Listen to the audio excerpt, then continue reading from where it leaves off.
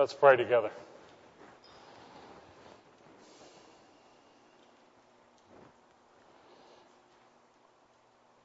Father, it's a good place you've called us to be this morning. You have shed your grace on us. You have worked in our lives in spiritual ways, Lord, by bringing us to faith in your Son, Jesus, and by securing for us a place in eternity with you. You also, dear God, have worked in our life on a daily basis. Whether it's a time of joy and happiness or a time of challenge or sadness, you have always been there. You have been the one who's given us peace. You're the one who's seen us through times of chaos. You're the one, dear God, who gives a foundation for us to base our whole existence on. You're a God of love and a God of mercy and a God who expects great things from us. For we are indwelt by your Spirit, and the potential for us to walk with you and talk with you is with us every day of our life. Father, on behalf of all of us, I acknowledge that there have been times in the past week since we worshiped last that we have not walked with you and we've not talked with you. Times, dear God, when our attention and even the desires of our heart and our passions may have been someplace beside focused on you. I pray, dear God, that you wouldn't just forgive us in a corporate way, but I pray that your Holy Spirit would help us identify those times and help us individually call out and ask for forgiveness and for us to turn from whatever that sin was and to do it no more. I thank you for the forgiveness that we know through the shed blood of Christ. While we may have a hard time forgetting what other people have done, it's been blotted out from your mind. And you're not going to hold those things against us. And the gates of heaven are wide open, awaiting us, a people who are forgiven through the atoning death of Jesus. How blessed we are to have a God who loves us and who provides for us here and eternally. Father, I wonder what you would have us do this next week. We live in communities and we live in a state and in a country and in a world that's in terrible tension. We have people, Lord, doing what they think is right without consulting you, and people who are operating without the blessing of your Holy Spirit. And the decisions they make and the direction they go and the way they use their resources affects many others. Father, there's only one solution to what's going on, and that is that there be revival in our land. That we might get excited about our faith and might tell our neighbors and others, and they in turn might tell others, and then you, by your grace, would call people to yourself. What a wonderful day that would be, Lord. You do that in part now, but we're asking for something even more. That there might be a movement in our country and in other countries around the world. Please, God, use us. Help us to be willing to stand up and to speak out. Let other people notice that we are different. Let them notice the love and the grace that's a part of our life. I pray, dear God, for our president and for all those in Washington. And I pray that you would continue to lead them and use them. And I pray, dear God, that you would bring them to faith. I pray the same thing, Lord, for people who are in influential positions in the business world and other places in our community. We have so many teachers who have our children entrusted to them. I pray for them, Lord, and ask your blessing on those teachers. We have so many people in the military, and in ways that they have never expected, they are being challenged today, not just militarily. We ask your blessing on our military, on our police forces, on the nurses who serve you, and all the others, dear God, in the helping professions. It is a wonderful country you've given us and a wonderful opportunity. But so many folks don't know you, Lord, and that's crippling us as a country. We pray for your help. We thank you for our church, Lord. We thank you for the love that's in this place. We thank you for those who teach your word, and we thank you for those who sing and use other gifts. We thank you for the reputation we have and the reputation that we're building for the future as a church that is faithful and a church that loves. And I pray, dear God, you would continue to bless us and bring us to the very point that you want us to be. Help us, O Lord, to offer ourselves and to want to be used by you. Thank you, Father, for your love. In Jesus' name, amen. Our study this morning is coming from Paul's letter to the Philippians. Paul's letter to the Philippians. And we're going to look at the first chapter. We're going to start with the 27th verse this morning. We're going to study verses 27 through 30. I encourage you to keep your Bible open in your lap and refer back to the passage as I move us through it, so you can see why I say the things I say. Philippians, the first chapter, beginning with the 27th verse. Once you've found your place, please look up so I'll know you're ready to move on.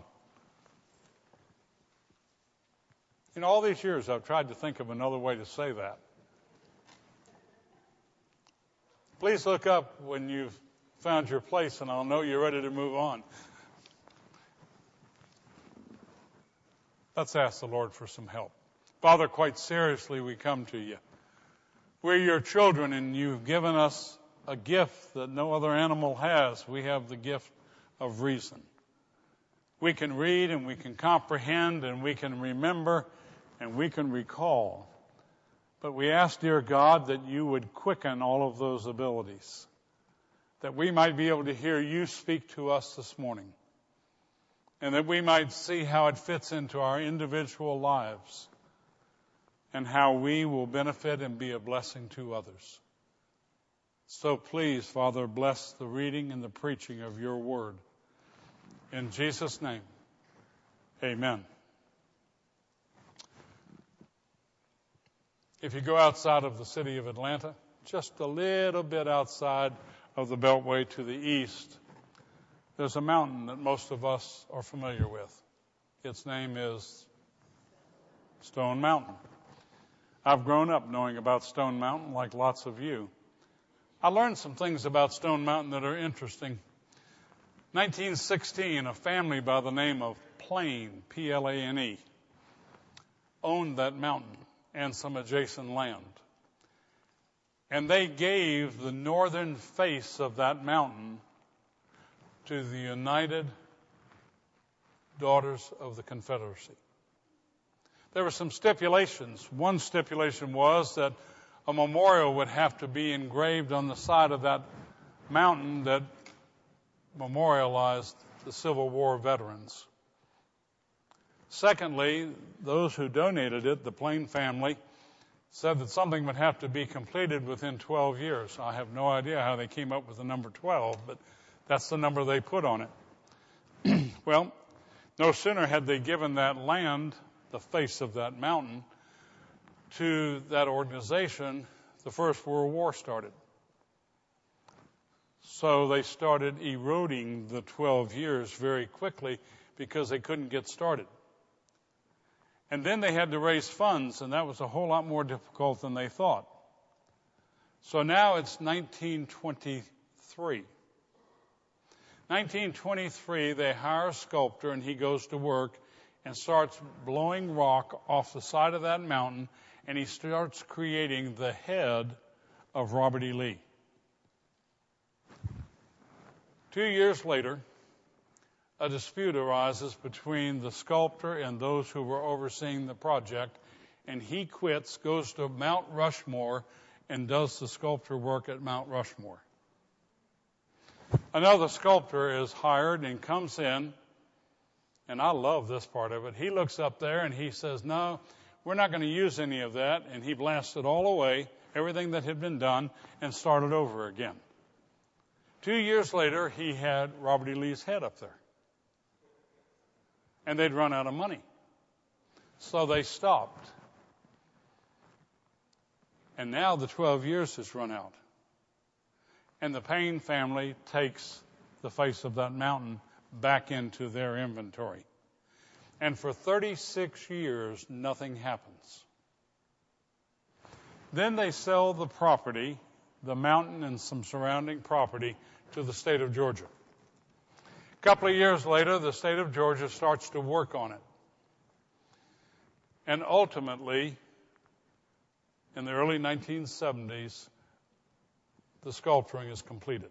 I remember as a boy going to Stone Mountain when it wasn't a park. It was owned by the state. They had just bought it. And I remember going by a little guard station and looking just at Robert E. Lee's head. And some of you may have that same memory. Well, they finished it, and today it is the largest sculpturing work in the world, with 4 million people visiting that site each year. Bet you're wondering why I told you all that. I read that account, and I thought, there's a lot of similarity between that and the way we develop spiritually. God's given us something. He's given us our faith, our relationship with Him through Jesus. He's given His Holy Spirit to us. He's equipped us. And a lot of us start out kind of stumbling along like they did in the first few years, and then we get serious about it for a while. But if we're not very careful, life kind of suffocates that enthusiasm. Things happen. We get distracted. And we go through periods of time when we're taking some steps backward instead of developing spiritually. And then we get a new start. Somebody has some new enthusiasm. We get on board. We start to grow spiritually. We start to feel good about what's going on in our life spiritually. And then something else happens. We wake up one day and we look back and we have just been idle spiritually. Probably can't even remember what caused it, but it's happened. And then by God's grace, we're going to become a finished product because God is going to finish it. And we're going to get to know Him intimately. And we're going to get to spend eternity in His presence. Any of you identify with that? Too many times in my life I've run at it and stopped and run at it. And I think a lot of us do that. When you read our passage from today, what Paul is doing is he's saying to a church just like ours in Philippi, he's saying, I want you to develop in the Lord. I want you to get serious about your faith. I want you to grow up and let the Lord have His way with you. And he has an interesting way of saying it.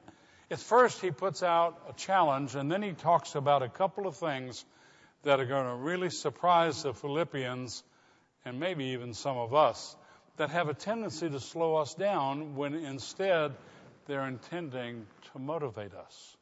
Let me read the passage to you. From Philippians, the first chapter, starting with the 27th verse. Listen as God speaks to us. Only conduct yourselves in a manner worthy of the gospel of Christ, so that whether I come and see you or remain absent, I will hear of you that you are standing firm in one spirit, with one mind striving together for the faith of the gospel, in no way alarmed by your opponents, which is a sign of destruction for them, but of salvation for you, and that too from God. For to you it has been granted for Christ's sake, not only to believe in him, but also to suffer for his sake, experiencing the same conflict which you saw in me, and now hear to be in me. May God add his blessing to the reading of his word. Paul starts in this part of his letter to the Philippians by saying, here's the challenge before you. I want you to live in a manner that is worthy of the gospel. Now, he's got volumes of things on his mind when he says that to us, and he packages it just in one phrase. What he's saying is, you have experienced the good news of Jesus Christ. That's what the gospel is. The good news that while you were yet a sinner, Christ died for you. And he not only died for you, but that God, out of his grace and his mercy, has called you to be his. And in doing so, he has brought you into a relationship with Jesus, that Jesus might be your Savior and become the Lord of your life. That's the good news. That's the gospel. That God is mightily at work in our life, and instead of keeping account of all of the evils and shortcomings in our life, instead of being focused just on punishing us and helping us experience the consequence of those sins, instead, he has said, I'm going to love you. And I'm going to work in your life. And in some cases, in spite of you, I'm going to finish this work that I'm starting. The Philippians heard that. What they heard was Paul saying, I want you to take a look at the way you live in your life. Is it worthy of what you've experienced? You and I don't earn our salvation, and we all know that. But there's a high expectation that once we have received that free gift of salvation, and once we are now secure in our salvation, that God has a purpose for our life. And God wants us to live a life that is exemplary of someone who has been blessed by him. He wants us to be a blessing to somebody else because we have been blessed. He does not want us to take that blessing and put it aside and say, that's mine and nothing is expected of me. Scripture teaches before the foundation of the world, before he called any of us, he planned what he wants us to do with our life for him. Ephesians 2:10. So you see, there's this expectation that we're going to live up in a worthy manner to the wonderful thing we've experienced. He says to us, I want you to stand firm. And he says, I want you to stand firm in the Spirit. And I want you to be of one mind, a second thing. And I want you to strive together for the gospel. I tried to think of an example of standing firm and also of being of one mind and striving together. And I looked around at God's creation, and I became aware that there's a tree that's an example of the first, and there's a tree that's an example of the second. First tree I'd never heard of. It's called the baobab. Where that came from, I have no idea. It's a tree that is common to South Africa and to the southeastern part of the world. The baobab tree, in many instances, grows to be 100 feet tall. What's unique about it is it can survive in very arid, even desert-like conditions. What's also unique about it is its bark is fireproof, almost impenetrable. What else is so unique is that it's not a very pretty tree. It grows to 30 feet in diameter, a third of its height. And the trunk goes into the ground at about the same diameter, So it draws its nourishment from this huge root system that not only gives it strength, but gives it nourishment. So when I hear about standing firm in the Spirit, what God is saying is, I want my children who have been blessed by me and who have experienced my grace, I want them to plant their feet. And I want them to get roots down into me, into my word, in communication through prayer. And I want you to get your nourishment from me. Stop looking in the world you're in. And let me be the one who nourishes you. And when I do that, you'll stand firm throughout this life. Isn't that an interesting challenge? And then he goes on to say, and I want you to work together. I want you to be one of one mind, and I want you to work together, striving to share the gospel with other people. And he says, when you do that, you're going to be worthy of the good news that you've already experienced. You know what tree I thought about when I thought about the being of one mind and sharing together and striving with the gospel? Those beautiful redwoods in California. Tallest tree on earth. Grow to 350 feet. You know how high that is? That's a long way. And they have no taproot. You would think they'd have a taproot a mile deep. They don't. Instead, what they have are a multitude of roots that go out 20 and 30 and 40 feet all around the base of that tree, and they interweave with the other trees. And through that massive root system that the trees in the forest of a redwood forest create, they get strength from each other. And they can withstand the winds off the Pacific Ocean. And if you've ever been to California or Washington or Oregon, you know about those winds. Well, it's not the taproot, it's the intermingling of the roots. And Paul says, I want you to intermingle. I want you to be of one mind, and I want you to find strength from each other, and I want you to work together, not individually, to share Jesus Christ with other people. Folks, if you ever start feeling like you're estranged from other people in the church, you do something about it. If you ever get to where you're not of one mind, say something to somebody. Let somebody help you. Because the whole intention is once we're folded into the family of God, we are to be of one mind. We are to think in terms of Scripture about how God wants us to live our lives. And when we go somewhere else individually or do something else, we're not doing what God wants. He wants us to be the church. He wants us to love each other. He wants us to forgive each other. And He wants us to work together in concert to do the things that He wants. Now, when you stand firm and when you're of one mind, you're starting to realize what He said when He said, I want you to live a life worthy of what I've done for you. He has shown us grace. He said, now here's what I want you to do. And He offers us two things.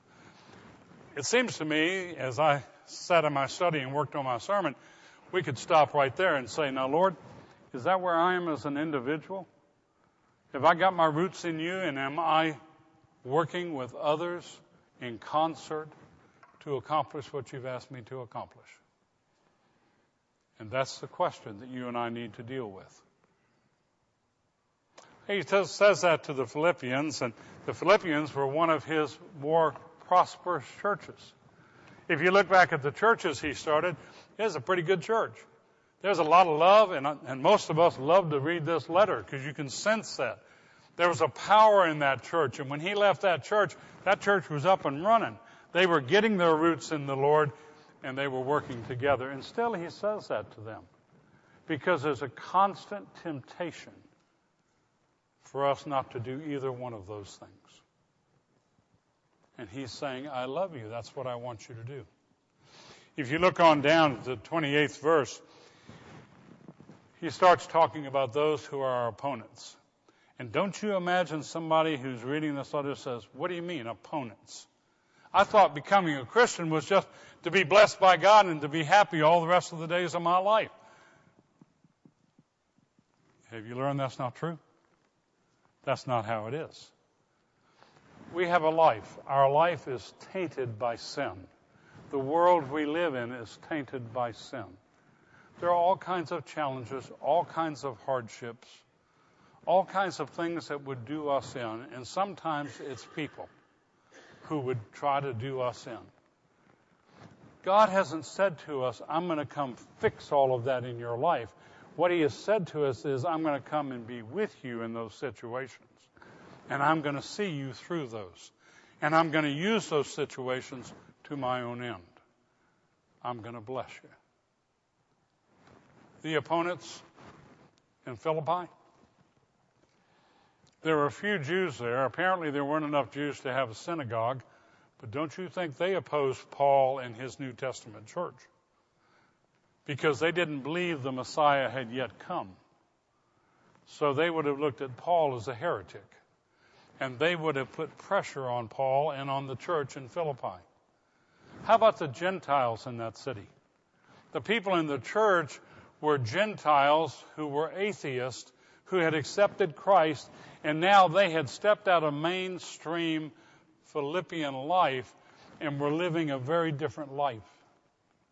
And don't you imagine their neighbors and business associates and people they met were their opponents?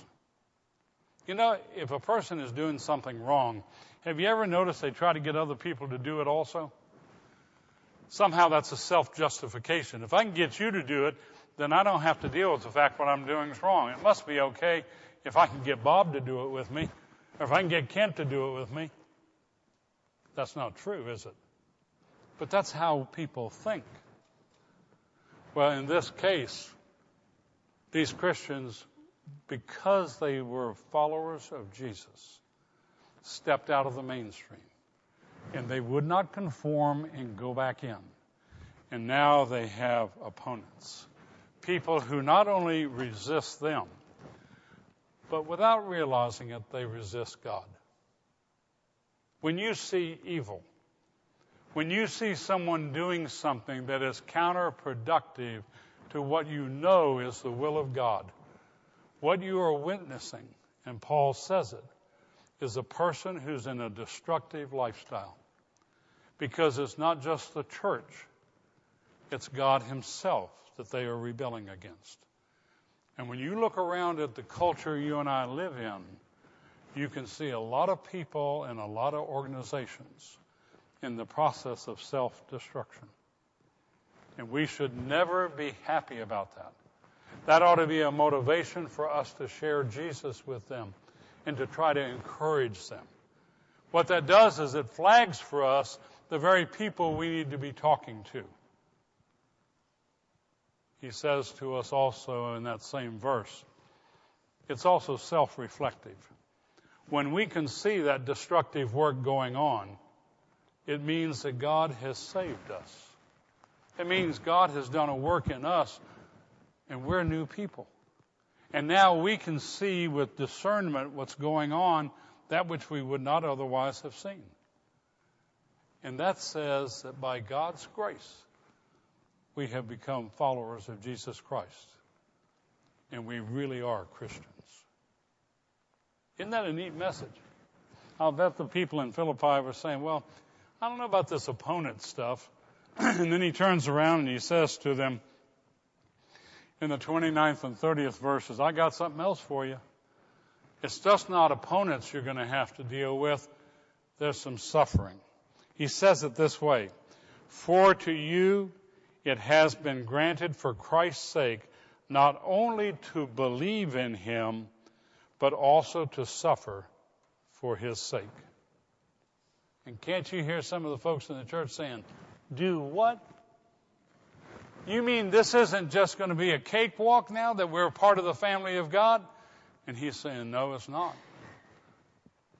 And then I'm sure he encourages them to think back about his experience with them. He came into their city. He went into their marketplace. There was a slave girl who was demonized. She kept pestering him. Finally, he cast the demon out of her. She was an employee of some men who used her to prophesy, a fortune teller. When the demon was removed from her, she no longer could serve that purpose. And those who owned her went to the magistrate, who was quite willing to work with them. And they took Paul and his associates into the square, stripped their shirts off, and beat them with rods. Think about that. Then they took them and threw them without any medical care into a prison. And because the magistrate told the guards at the prison that those people had better not get out of jail, he put them into the inter-prison, meaning there were no windows. And he shackled them, their feet, to the ground in an environment that not one of us would want to walk through, let alone have to be on the ground and incapable of moving. By the way, you know what they did when they got in that prison? They started singing praise hymns to God. Walk through that a little bit. Isn't that something? They weren't alone, and they knew they weren't alone. Well, what Paul is saying to the church, you know my history. You know what happened to us when we were with you. Because we believed, it found expression in our life. And because it found expression in our life, we suffered. Have you ever suffered for the Lord? Many of us have suffered because we've done things we shouldn't have. Many of us have suffered because we live in a fallen world, and suffering's a part of that. Have you ever suffered for the Lord? Now, let me raise a flag real quick.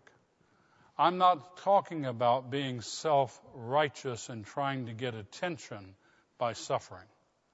I'm talking about, and this is what Paul's talking about, you're so sold out to the Lord Jesus Christ. You're so fallen in love with the God of mercy and the God of grace that you're being transformed day by day into the image of Christ. And as you go through that transformation, that is going to bring on suffering. Because our culture, our society, even some of the laws of our land do not embrace that change. Have you ever suffered for Christ's sake? There are people around the world right now in 9 or 10 different countries who are suffering because they are believers. Some of them are being mistreated. Some of them aren't being given a fair chance even to make a living. Some are being persecuted. Some are being physically hurt. Some are in prison. And many have and are dying because they are followers of Jesus Christ.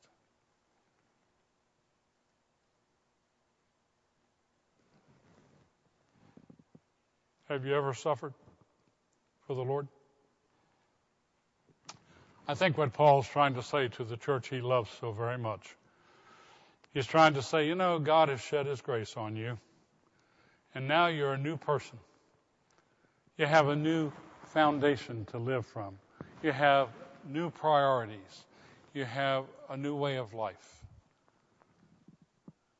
Don't let work stop for 36 years. Progress. And as you do, there are going to be people who are opponents. And as you do, there's going to be suffering. But on the other side of all of that, God is going to see you through it. And God is going to take care of you.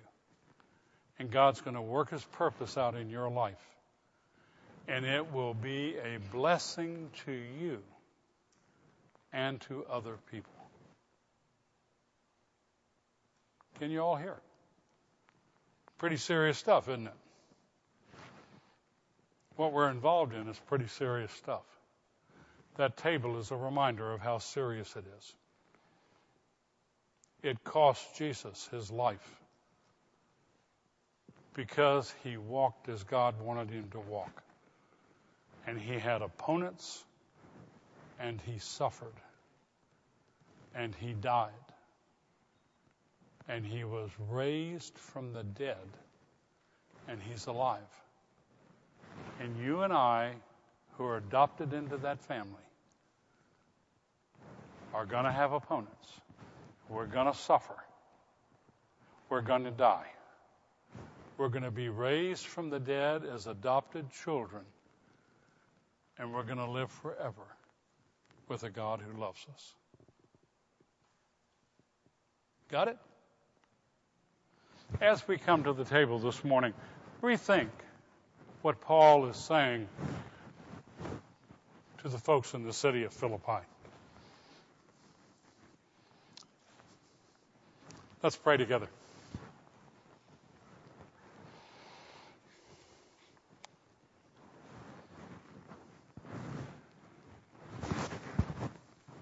Father, once a month we come around this table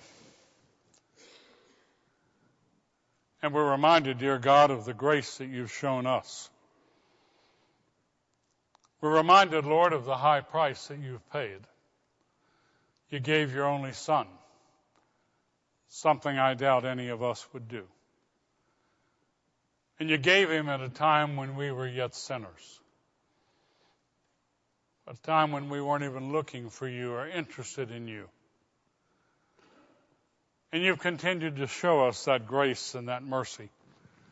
And Father, we come today around this table to give thanks for your persevering love. Father, I'd ask you to set these elements aside, that we might share together and that you might use them in a spiritual way, that the Holy Spirit might engraft us to Christ, and that you might quicken our minds and our hearts. Use these elements, I pray, Lord.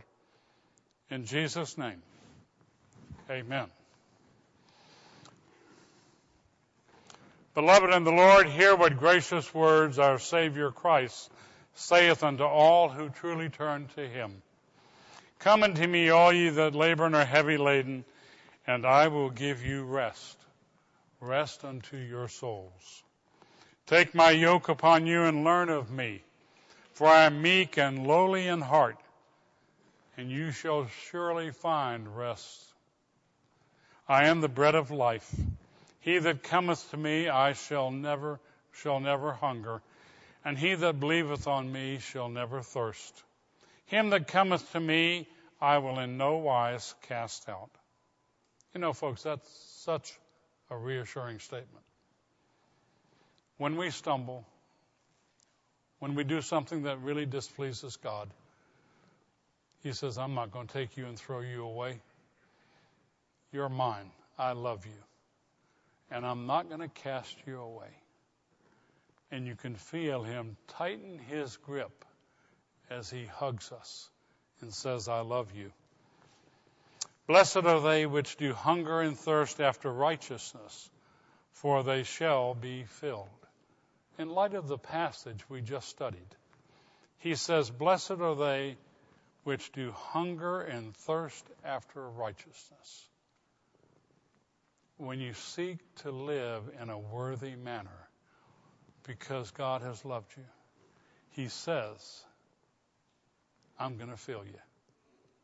I'm going to take care of you. May the grace of the Lord Jesus be with us as we come to this table. I'd invite you, if you would like to open your hymn book, to turn to 583, and we're going to play through it one time, and then we're going to sing the first verse. Let's stand together.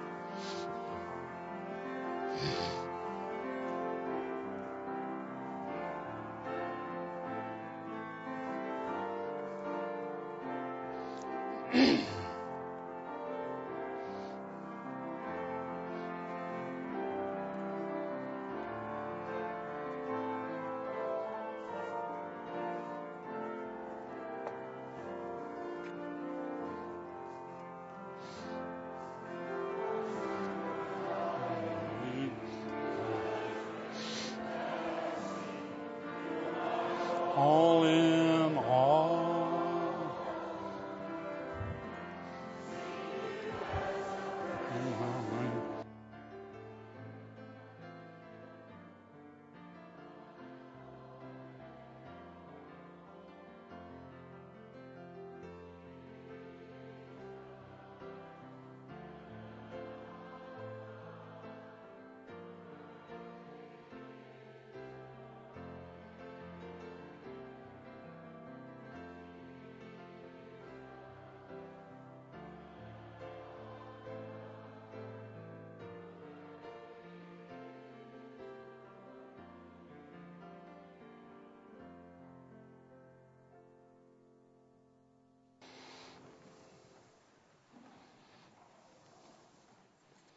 In our new member class this morning, we were talking about the sacraments, and we were talking about the invitation and the fencing of the table. The invitation is this: if you have accepted Jesus Christ as your personal Lord and Savior, and you believe in Him, and if you're a member of His church, a Bible-believing church, and if you have not had this sacrament suspended by your church as an act of discipline, then I want to invite you to come to this table. This table is not set just for our church or just by our denomination. This is the Lord's table, and you're invited to take part in it. There's a warning that we also looked at in Scripture this morning in Sunday school, and the warning is given by Paul to the church at Corinth, which had all kinds of spiritual dysfunctionality. And he said to that church, and he says to us, before you come to this table, I want you to examine yourself. I want you to take time to be honest with yourself. And if you have a sin in your life and you know it's a sin and you're not asking for forgiveness and you're not dealing with that sin, then please don't come to this table. Let the elements pass you by, because Scripture very clearly teaches that you will bring the judgment of God on yourself if you judge this table in an unworthy manner. But there's another statement. If you call out on the Lord and say, Lord, forgive me. Lord, I'm sorry for what I've done, whatever it may be. And I'm going to turn from that sin. Help me, Lord. Then I want you to know the table is set for you, and you're invited to take part. It is a table set for repentant sinners, not perfect people. So I encourage you to examine yourself. In the way of instruction, our elders will bring each of the elements to you. I encourage you to hold the element, and we'll take it together as the family of God. And then they'll bring the second element to you. In my mind, I always go back to the upper room on Thursday night. Jesus and his disciples, instead of leaving Jerusalem, by divine appointment, have stayed in the city. They've gone to a room in a very crowded city that God had set aside for them. And they're going to take the Passover together. And as they start to take the Passover, Jesus takes a loaf of bread and he says to his disciples, this is my body, which is for you. You take and eat of it in remembrance of me. They had Passover together. At the end of the Passover, Jesus took the common cup and he passed it from one to another, and he said, take and drink of this. A new covenant has been poured out for you. It's been poured out in my blood. Do this in remembrance of me. I encourage you, as the elements are being passed, remember what God has done through his Son for you. The giving of his body, the giving of his blood.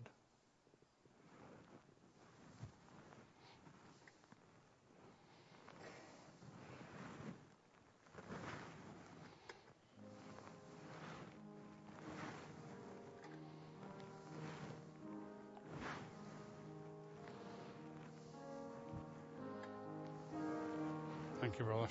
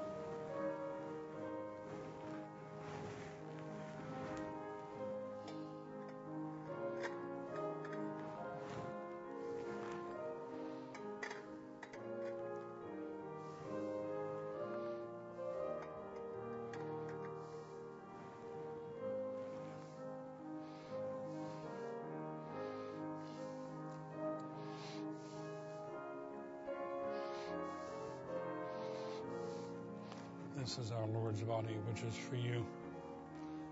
So take and eat of it. This is our Lord's body, which is for you. So take and eat of it in remembrance of him.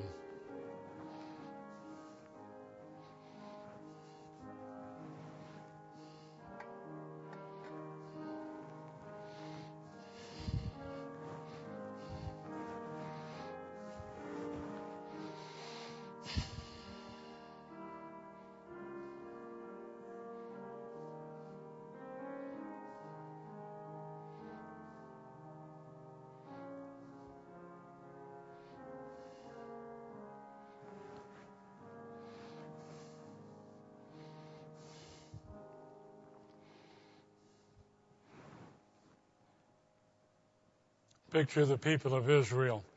They've crossed the sea. They're in a wilderness.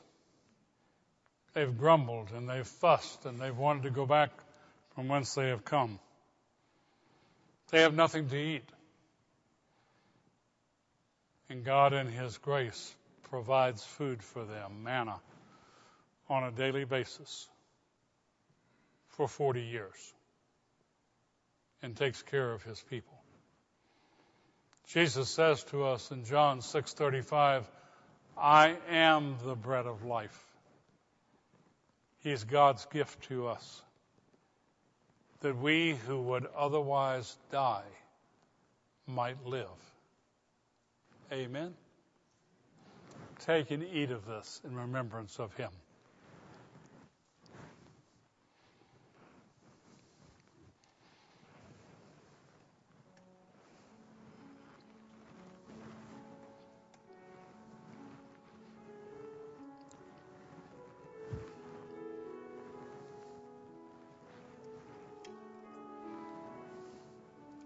Thank you, brothers.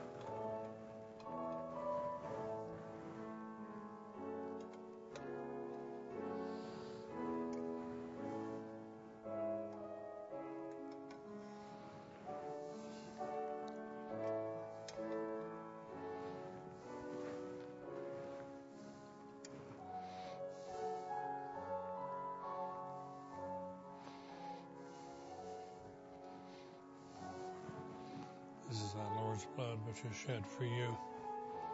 So take and drink of it in remembrance of Him. This is our Lord's blood which is shed for you. Drink of it in remembrance of Him.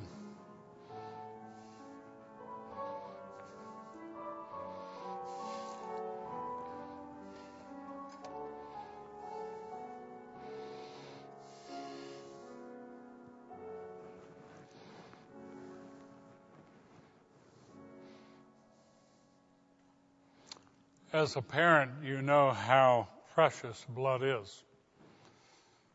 And if a child of yours starts to lose blood, don't you do everything you can to stop that bleeding and preserve that life? And yet God, in His providence, allowed His Son Jesus to be nailed to a cross and allowed the very life to be taken from Him because He came to atone for our sin. And a loving God was going to complete what He began. As you take this and drink of it, remember what God has done for you.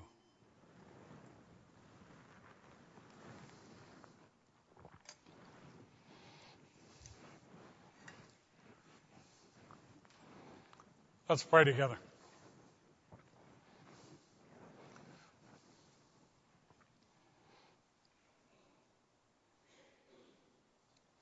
Father, you use this sacrament as you use the sacrament of baptism, and as you use the preaching of your word to minister to us. You do that in a variety of different ways, but I pray, dear God, that as we leave this place today, not just the thought of what has happened here would linger, but there would be a most positive effect on our life. You have brought us closer to your Son and helped us to be even more aware of what you have done as an act of grace. Thank you, Father. Thank you in the precious name of your Son, Jesus, our Savior. Amen. We're going to play through our hymn once again, 583, and then we'll sing the second verse together. Let's stand together.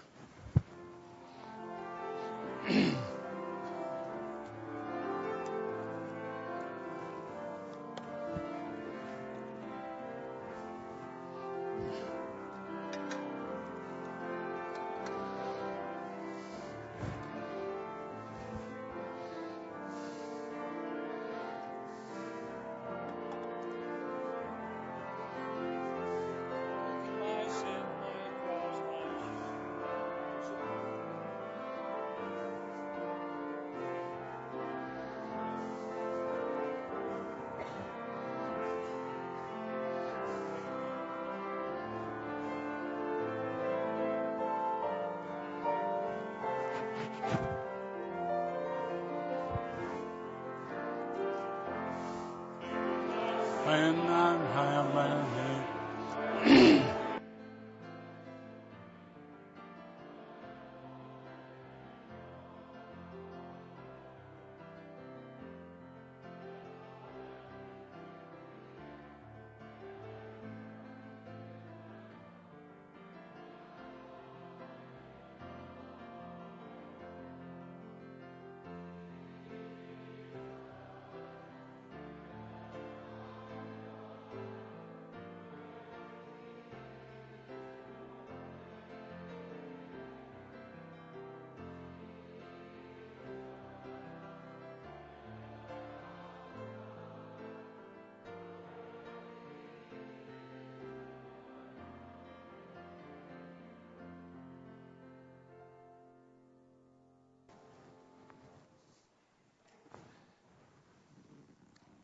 in a manner worthy of the gospel, go live your lives.